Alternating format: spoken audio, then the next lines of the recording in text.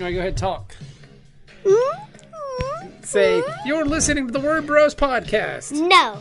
Do it. No. Do it. Say, you're listening to the Word Bros podcast. Do it.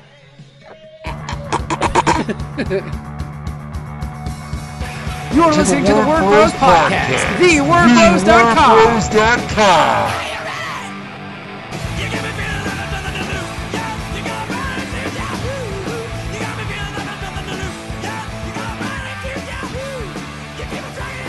What's up, everybody? This week on the pod, we talk to Charlie Stickney. He is the co-publisher, of Scout Comics and the creator of the smash hit runaway Kickstarter sensation White Ash. Charlie's a good dude. We've been wanting to have Charlie on the podcast for quite some time, and today we fulfill that destiny of Charlie being on Word Bros. So lend us your ear and listen to our main man, Charlie Stickney, this week on Word Bros.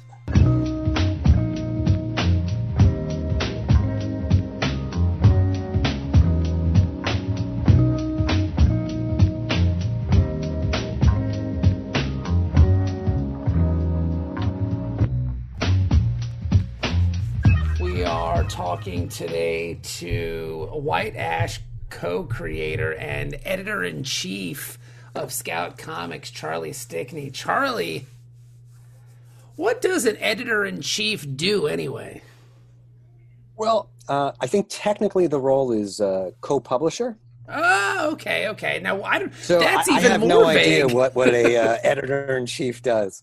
No, I think they are all titles that say you have responsibility to try to make things run smoothly and integrate things together and grow the company. How's that working out for you?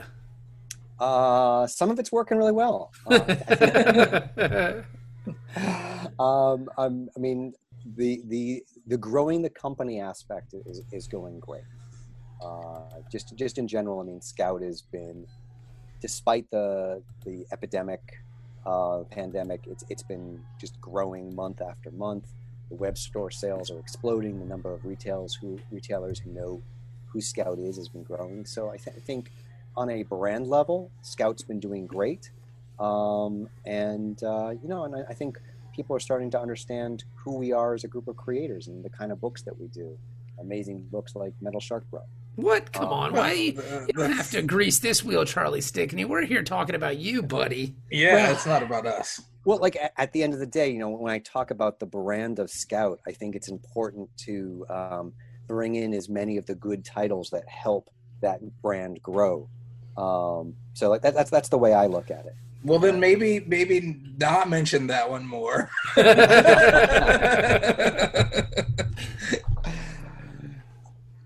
Mention White Ash more. And then people will be like, okay, I get it. It's like a modern day fantasy.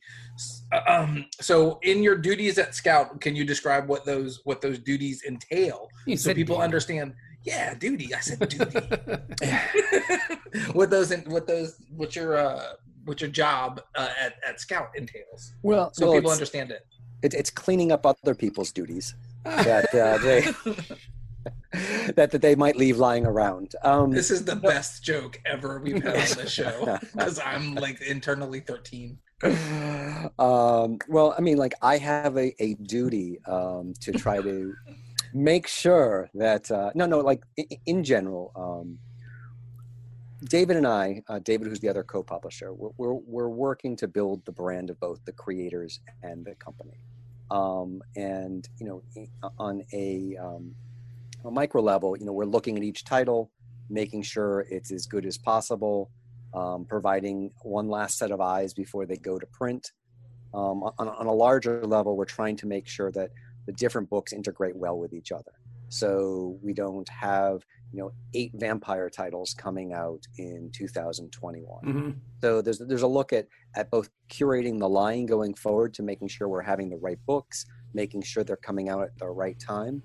And then on top of that, one of the things that I personally am invested in is building the community that surrounds Scout, to both grow awareness among creators, but also among retailers and make everyone feel more comfortable about what we're doing, so they realize the quality of the products that we have, the quality of the creators we have.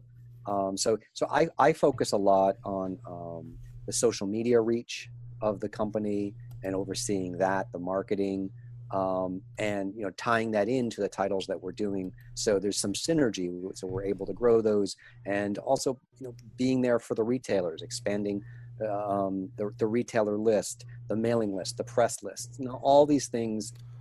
Because we're a small company, you don't have just a dedicated press team. So, between David and I, we split some of the duties overseeing these things to make sure they're happening and expanding the reach of all of them. Charlie, I got to tell you, man, you really sound like you know what you're talking about. It is impressive. You're an impressive young man. What a guy. It's just, wow, dude. Wow. So tell us it's good, because I was just going to say there's a great Wikipedia article, and I'm just reading from that. Oh, okay. Well, then you read aloud very well. Thank you. How did you get into comics? Like, you have like a television film background, if I'm speaking correctly. Yes. Yeah, I like a lot of us, I have a lot of backgrounds. My original primary intent when I was going to college was to get into comics, and I was a dual major. Hey, job well done. Yeah, I know. You did it. It just took me a lot longer than I thought I was going to, but I was a dual major in film and studio art, and while I was there, I interned down at Marvel my junior year, the summer before my senior year. So it was kind of like, do I go down, do I move to New York City and become a comic book writer and inker, because that was something I was looking to do, or do I move to LA and pursue the film industry? But I got a job offer in LA, so that's what sent me out here. And then I got to work in animation and low budget film and feature film and some television. But all along, I really wanted to do comics. So as the film industry and the television industry started merging with the comic industry, making it its feeder system for good products, because seemingly they couldn't come up with their own ideas anymore. It was kind of a natural transition for me, especially with all the work I had done in animation too, to finally sort of say, okay, we're at a time and place where it's right for creators to make their own content. The bar in terms of printing and distribution has come down. So if you want to do it on your own, like you guys have done, like I've done on Kickstarter, you can reach a lot of people and build an audience. And so I said, why don't I try that with one of these things that I'm creating and see if I can find some traction there. And that's how White Ash was born. It started out as a Kickstarter book, and we started growing a rather large following. And I ended up talking to James Hake at Scout, and he was like, we'd love for you to bring it to Scout. And I said, it seems like it's a good fit. And the longer I was at Scout, the more things I was doing behind the scenes to help grow Scout, selfishly, to make the launch and the release of White Ash go better. And because of that, we realized that maybe, James said to me, would you be interested in maybe doing something more formal besides, because all the things that you're doing right now to help White Ash are helping the Scout line. And would you maybe be interested in just doing that formally for Scout? And that's kind of where the discussion started. Wow. And how I ended up in this position. That's awesome. That's nice. And so tell us about White Ash. That is kind of your baby. That is your book. You said you've been doing this thing independently on Kickstarter for a very long time. It is now a Scout title. And you, sir, have like this smash hit, runaway success book on Kickstarter that you've been able to transition into the direct market. Tell us about White Ash. So, the real quick pitch that I like to use is it's Romeo and Juliet meets Lord of the Rings in rural Pennsylvania. Mm-hmm. The other one I like to do is like, imagine the guys from Supernatural, their car broke down and they got stuck in Riverdale. And there's a really sexy elf running around. That's right. I was going to say, but instead of battling demons from hell, they have to deal with the worst of Mordor. But, I like genre mashing. Growing up, Ghostbusters was one of my favorite all-time films. And originally I did a lot of romantic comedy writing, but it was always romantic comedy with a twist. It was some kind of a genre take on the romantic comedy. So for me, like putting those things together is where narrative storytelling becomes interesting.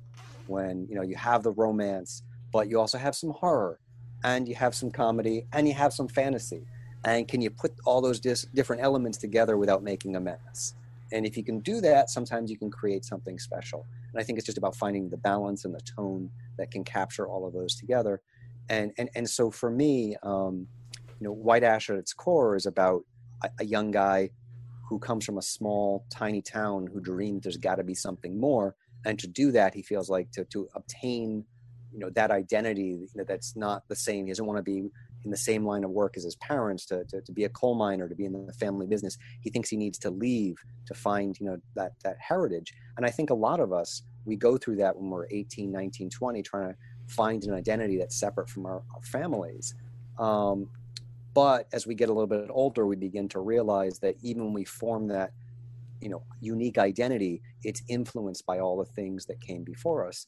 And so White Ash is kind of about that push and pull of identity. And, you know, in every character in the town trying to define themselves in that time between them, like 18 to 25, when you figure out who you are. But it's in the context of, you know, when you find out about your family, it's not just finding out that, you know, maybe you were adopted, or maybe, you know, one of your parents, you know, was gay or something like that. It's really like there's this whole hidden fantasy world that's taking place in the town of White Ash that, you know, adds another level of informing of who they really are. Now tell me, Charlie Stickney, what is your favorite rom-com? You said you were a rom-com fan. What's your favorite one? I would say Groundhog Day. That's a good one. All right, that's a good one.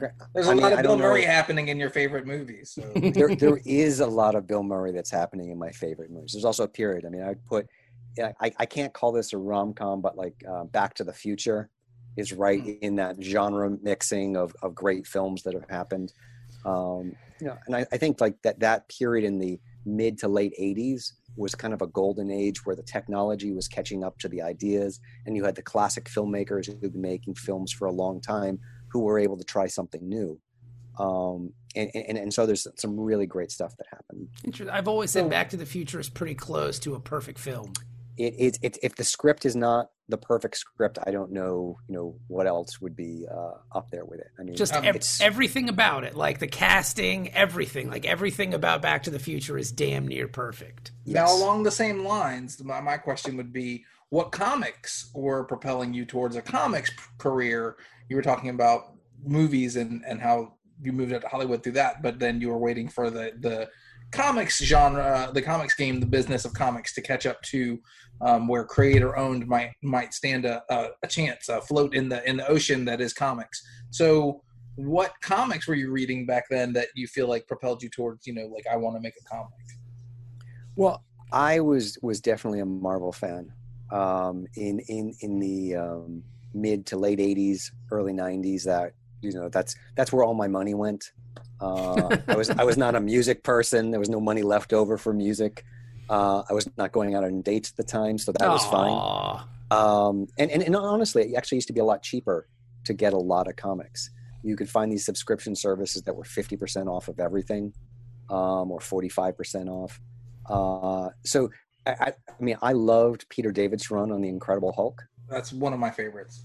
And like, if you look at where the Marvel tone went, and that you see in the Marvel films, the Avengers, to me, you trace it back to his work, because he was the first person who was blending that style of humor very effectively in the Marvel universe with the characters. Spider-Man wanted to be it, but it wasn't. And sadly, they tried to have Peter David on, I think it was Spectacular Spider-Man, but for whatever reason, maybe he didn't mix with the editors, but he didn't stay on for that long. But I always thought he would have been the perfect person to write that book, and his tone would have been perfect to that, at least in the mid-'80s, late 80s. And so I thought, like, at Marvel, it was the book that checked all the boxes of what I loved in a story.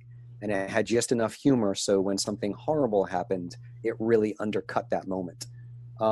versus like the ongoing soap opera of the X-Men, which I also loved. But like the thing about the X-Men universe at that time was it was so well thought out because you had Chris Claremont, who had been planning it for years, and because he had the job security to say, okay, this storyline is going to come to fruition, a year and a half, 18 issues from now, he could do that. So I also love that kind of long distance story planning where you think, okay, this is going to pay off way down the road. So like I love that, but it was always so heavy. There was never, very rarely a moment of levity in the X-Men comics. Yes. And so I think when you're sometimes like at the same tone, the same level, when something bad happens, it's just yet another bad thing happening. Whereas, it's like it's true. And then it's the same formula that Joss Whedon used later on with Buffy and things like that. Yeah. It felt like it was something light, and then all of a sudden Buffy's mom died, and it was a real gut punch because something impactful happened in the book.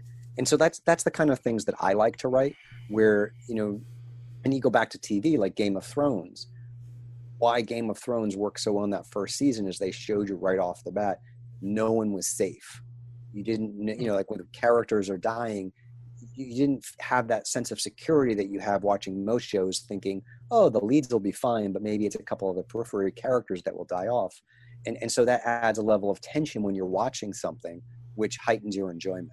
So I think like all those things, so going back to your actual question, it was the Incredible Hulk. I read a lot of X-Men, and then Spider-Man was my favorite character, but he never had a great writer when I was reading Marvel comics. Interesting. See, I think that is kind of a good case for Spider-Man because he is the best Marvel character, but there are times when you read Spider-Man where you're like, this is just okay. Yeah, I think like he was the evolution of comics, right? The first truly three-dimensional comic book character that people could embrace. And then he was also the same age as a lot of people who were reading the comic and dealing with some of the same issues. And obviously it's been done to death since then. But when it came out, like if you go back and, I don't know how much Spider-Man you've read, but if you read the first 70 or 80 issues, like after about 20 issues in, it just gets so fantastic. You're invested in the character and you're rooting for him in a way that I don't think you root or identify with some of the other Marvel characters. And yeah, I loved, seeing Todd McFarlane come onto Spider-Man, and I loved reading all those issues, and it was like, I would pore over them for the art, but the story was not that engaging. That's the sad thing about that Todd McFarlane run on Amazing Spider-Man. Yeah, they introduced Venom, but the story surrounding it, like he was successful because he was such an interesting looking character. Yeah. Not because he, when he was first written, he was that interesting. Right. So. It's an interesting point. It's an interesting way to look at it because everyone kind of goes to X-Men like they have like, oh, what about this X-Men run? What about this? What about this?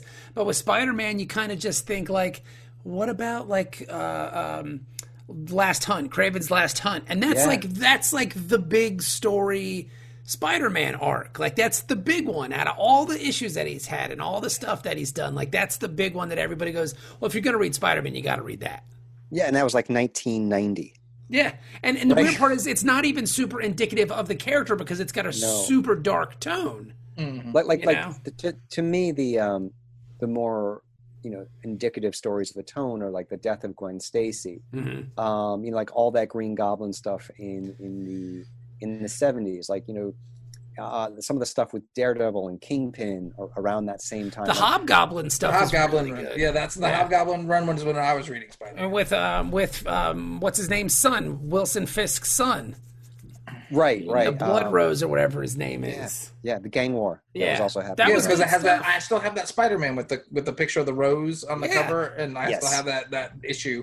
And then I was reading and there was other things that happened during that where Vermin was in it, and then Spider-Man did something with Vermin, and there was like this little part that went with that where he had to team up with Cap, and then after that they had like Spider-Man was rescuing the Cobra from his other supervillain people because Cobra was willing to testify against them, and Cobra the whole time was just trying to get away because Hyde was after him, and Spider-Man had to fight Hyde.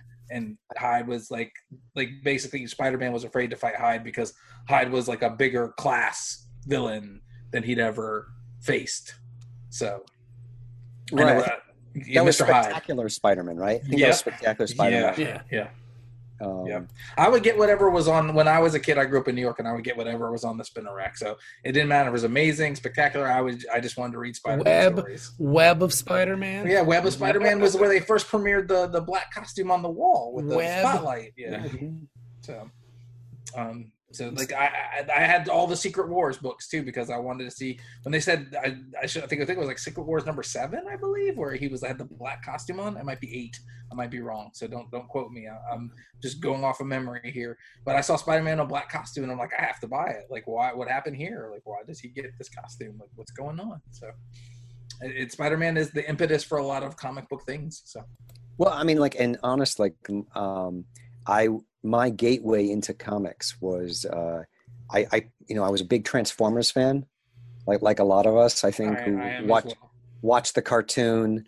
And my mom picked up a 3-pack for me on a vacation of Transformers 1, 2, and 3 at Bradley's. It was a department store. I don't think it's around anymore. I am familiar with Bradley's. Where are you from, Charlie? I grew up in Maine and New Hampshire. Okay. And that I think that Bradley's was out in Cape Cod. Bradley's. And, so like I think it's Transformers number 3. They do a crossover with Spider-Man. And wow, they're out of ideas already at issue 3 where they're doing crossovers. Like that's a bad spot. And it was like I got that and I was reading because of the Transformers and I was like, oh yeah, Spider-Man. I used to love Spider-Man and His Amazing Friends. And it was my gateway back into mainstream Marvel. There you go. Transformers. And then, a year later, I was no longer buying Transformers, but I was dropping probably $50 a month or whatever. All my allowance and more was added up to. That's a lot of lawns you had to mow, Charlie Stickney. Yes, I did. So you're doing the White Ash stuff. I know you're working on a bunch of other books too, correct? Or are you just kind of focusing on the publisher role at Scout Comics? I can't imagine you have a lot of time to do both. Well, I mean, I think, at least for me, the writing of a comic doesn't take anywhere as long as the drawing, the promoting, and doing all the other aspects of things. And with White Ash, the story is pretty locked down for a lot of issues. So when I go to write an issue, I have a very strong outline for, say, if Connor, who's the artist on the book, was to get, to start drawing, it would probably, I probably have another 6 to 8 issues worth of outlines. Dang. And I'm talking about like long issues, like in the 40 to 50 page range, which, can then be chopped up into shorter issues. So if we're talking like 22-page issues, probably like 16 are already outlined. Wow, Charlie. Yeah, like I have the series plotted out for about 60 issues. So I have a pretty clear idea of where it's all going. So, I plan my writing around when the artists are going to need something to draw. And then I say, okay, I need to take 2 weeks to go write the thing that will take them the next 4 months to draw. So I have, much more White Ash that's coming out. I'm actually in the process of doing a White Ash spinoff, which is a prequel series that's set 3,000 years ago in Elfheim, but also set in 1970s New York. Okay. Nice. And it cuts back and forth between these two stories where you eventually find over the course of the miniseries how these two are related and also how it ties into the greater White Ash universe. That sounds fun. Okay. And so I imagine we'll see that on Kickstarter, yes, because you are like the be-all, end-all when it comes to Kickstarters. You're always giving people Kickstarter advice, or people are always coming to you. You're like a wise prophet of Kickstarter. Well, Kickstarter's been really good to me. So I try to give back where I can to other creators, because I think Kickstarter is all about, if you have a following on Kickstarter, it becomes a lot easier. And the more invested you are in the Kickstarter community, again, it's also easier for you to be able to rally people to your cause, or, and as long as you keep making good things and you deliver, it becomes easier the longer you go.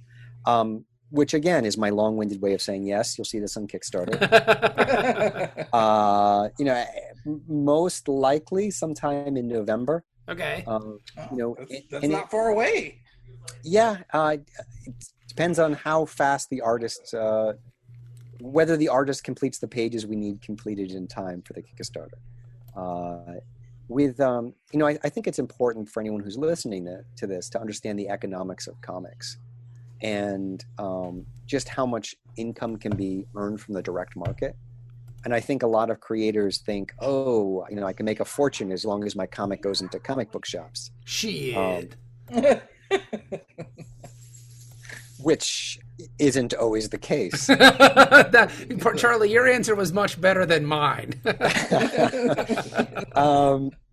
So I think, if you want as a creator to not go broke and be able to work with good quality artists who are also not going to end up destitute trying to draw your book, you need to find as many revenue streams as possible.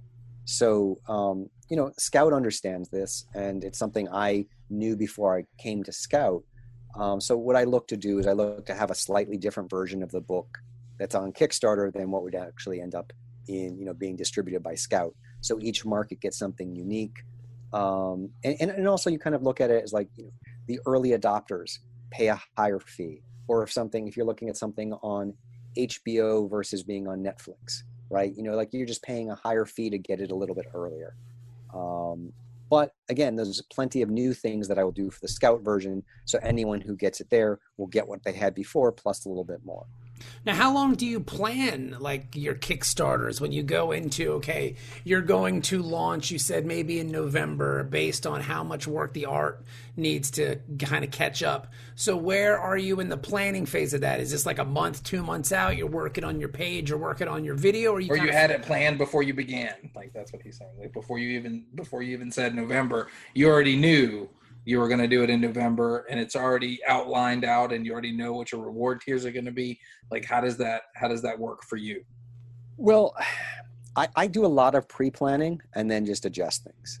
I would have liked to have been on a third White Ash Kickstarter this year and the second Kickstarter for something else. I was originally hoping to do about 5 Kickstarters this year, and instead I'm going to do 2. Okay. But that, is partially due to COVID. It's partially due to artists taking longer, which is partially due to COVID again. And I think all of our lives have been upended. But specifically with this one, I have the reward tiers laid out.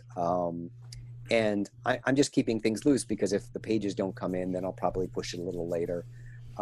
Because I've been through the Kickstarter process a lot, it's not something I stress out about too much. Until you actually launch, then you start stressing out. That's when the 30-day roller coaster starts. Not that I want to make you feel bad, but I don't stress out about Kickstarter. Oh my God, I don't feel bad. I don't feel bad, but we do. You need to teach a class. Well, it's mostly because at this point I have that audience that I know is going to come back, and so I feel like the goals that I've set I can achieve, and then it's just a question. I always set a goal which is under what it's going to cost me. And then it's a question of how much can I make over the goal so I don't have to go too deep out of pocket to make the thing I'm trying to make. Okay.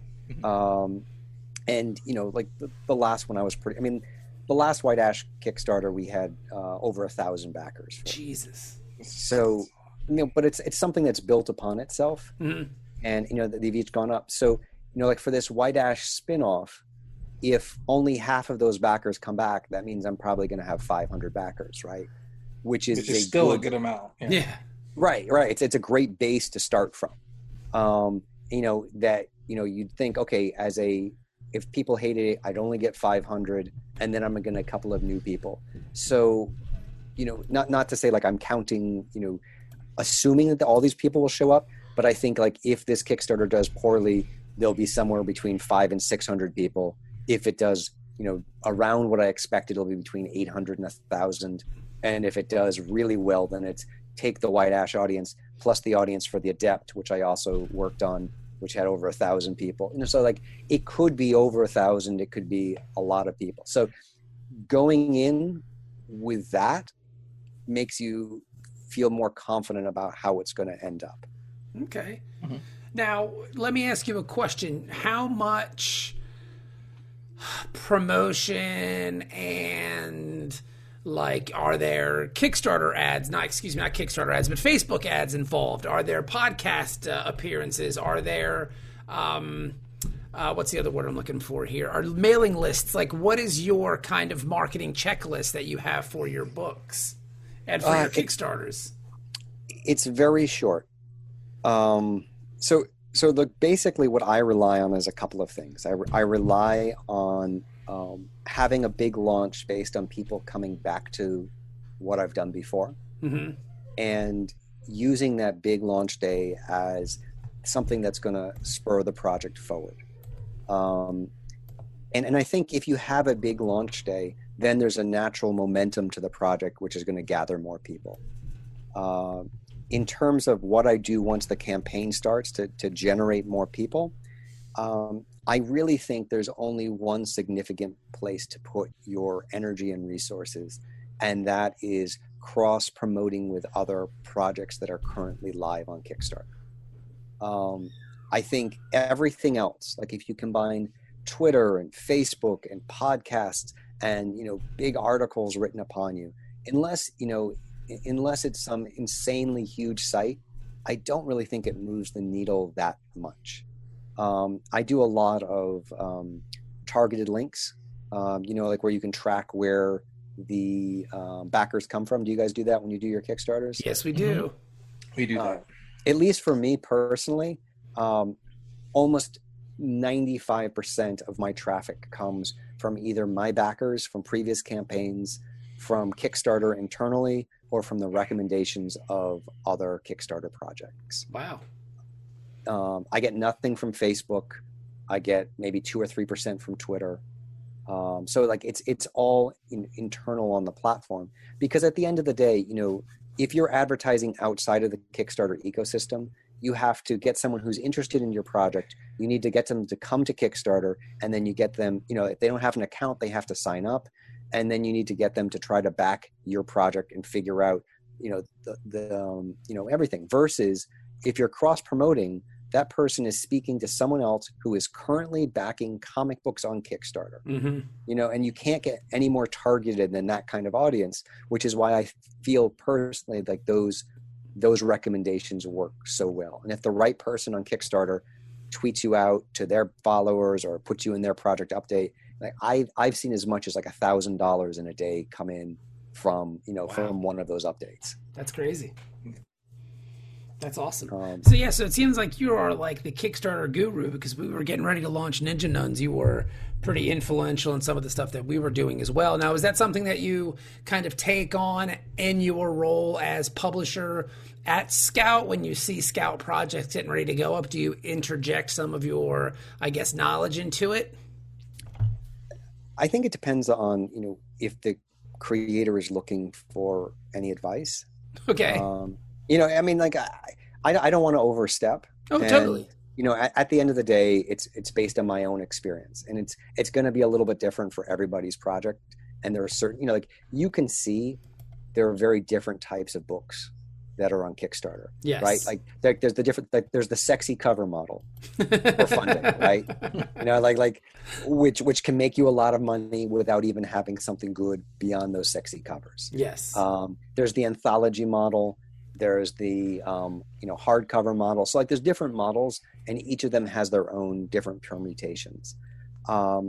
If it's a creator who's going to be putting their book out through Scout, I do try to advise them in a way that both helps them but also can preserve something, so that Scout will have something unique to publish as well. That makes sense. But I also do a lot of advising for people I'm just friends with. David Pepos, who just did the OZ, which was very successful on Kickstarter. Shit, that thing was a smash. Good God. Smash hit. Yeah, he's a friend of mine, so he peppered me with questions about ways to do Kickstarter, ways to generate an audience. So that was one where obviously the success is largely due to the book that he had, but that's not at Scout. That's just another creator who that I was friends with, who was looking to do a Kickstarter, and I wanted him to kill it as much as possible. Yeah. And boy, did he kill it. Yeah, no shit. That's awesome, man. Yeah. So you are just kind of the master of all here in the wide world of comic books, and it's a pleasure to have you on. We're glad you're working on our side, Charlie Stickney. Yes, we've said that more than once. I like to say I'm glad that we have Metal Shark Bro on our side. Yeah. Because again, quality promotes quality, and it's true, because I think the more quality books that we put out at Scout, the better caliber of creators want to come make titles with us. Yes, sir. It's the old adage, rising tide raises all ships, It does. It really does. And it's easy to promote titles you like. Totally. You're exactly right about that. Yeah. It's a little bit harder if something's not something, like there are books that maybe came on before I was helping. Oh, look at you dropping bombs on people. Right. No, but I'd say that there are books that I like better than other books, like we all do. But it's easy to promote a great book. Yes. It's harder to promote a book that's not as great. Now, tell us a little bit about that. How involved are you in the pitching process? Like, if a creator... I was getting ready to ask the same question. If a creator sends a pitch to Scout Comics blind, like, are you part of the team that takes a look at that and has a vote on if it goes through or not? And we were also asking that because if you think about what you just said, trying to pitch Metal Shark Bro to someone it can be a task at times, because pitching it's a weird thing. And pitching can be the most difficult part of comics as well, I think, because it's a completely different skill set. When you're writing a comic, you're kind of tapping into dialogue and creativity and visual mediums. But when you're writing a pitch document, that's strictly a sales thing. So it's a different set of skills. So are you involved in that process, Charlie Stickney? Yes. I am now. I have been for a couple of months, probably about 3, 4, 5. I don't know exactly when. If you're listening to this and you were rejected by Scout, I probably came on after that. So he doesn't want any more emails about it. That's right. But it's a board of 6 people that determines which titles go forward, and we're looking at a variety of things. And I think just to the point you were just saying about how it's a different skill set to write a pitch as it is to write a comic. One of the things that I'm trying to do now is to make sure we don't just have good pitches, we have good comics. Mm-hmm. Because there are certain things that come through and they have killer pitches, and then the execution is not as killer. Right? and there's a lot of reasons why that can be the case. But they are 2 different skill sets: writing that pitch document and writing the comic. And also on the other hand, where maybe the pitch isn't great, but the pages are amazing. Yeah. That you can see the gem that's there if the person has a little bit of help to work with them. So I am part of the board that's now evaluating. We evaluate pitches for a lot of things. It's the quality of the pitch itself, but it's also the creators. We want to have good creators that we're working with at Scout. People who want to promote other creators, because we're really trying to build a community here. So we don't want people who are just about themselves. We want people who want the other amazing titles that we have coming out. And then we want people who are going to be retweeting that Frank on the Farm is coming out in October, or things like that, to say, hey, look at these great books that Scout's putting out, because I'm happy. I'm proud to be in the company that's also doing Yasmin. Yeah. Right. So I think so you're looking at both the title, you're looking at its viability in the direct market, but you're also looking at the relationship that you want to have with the creators. Maybe this book isn't the most commercial, but the creator is a genius and you want to establish a long-term relationship with them. Maybe they target a niche that is not being hit by any other book currently at Scout. So you have to look at I'm looking at it through the prism of the entire line of books. Mm-hmm. I don't want to do Steel Ray, like the surfer Steel Ray, who like some kind of Metal Shark Bro spinoff.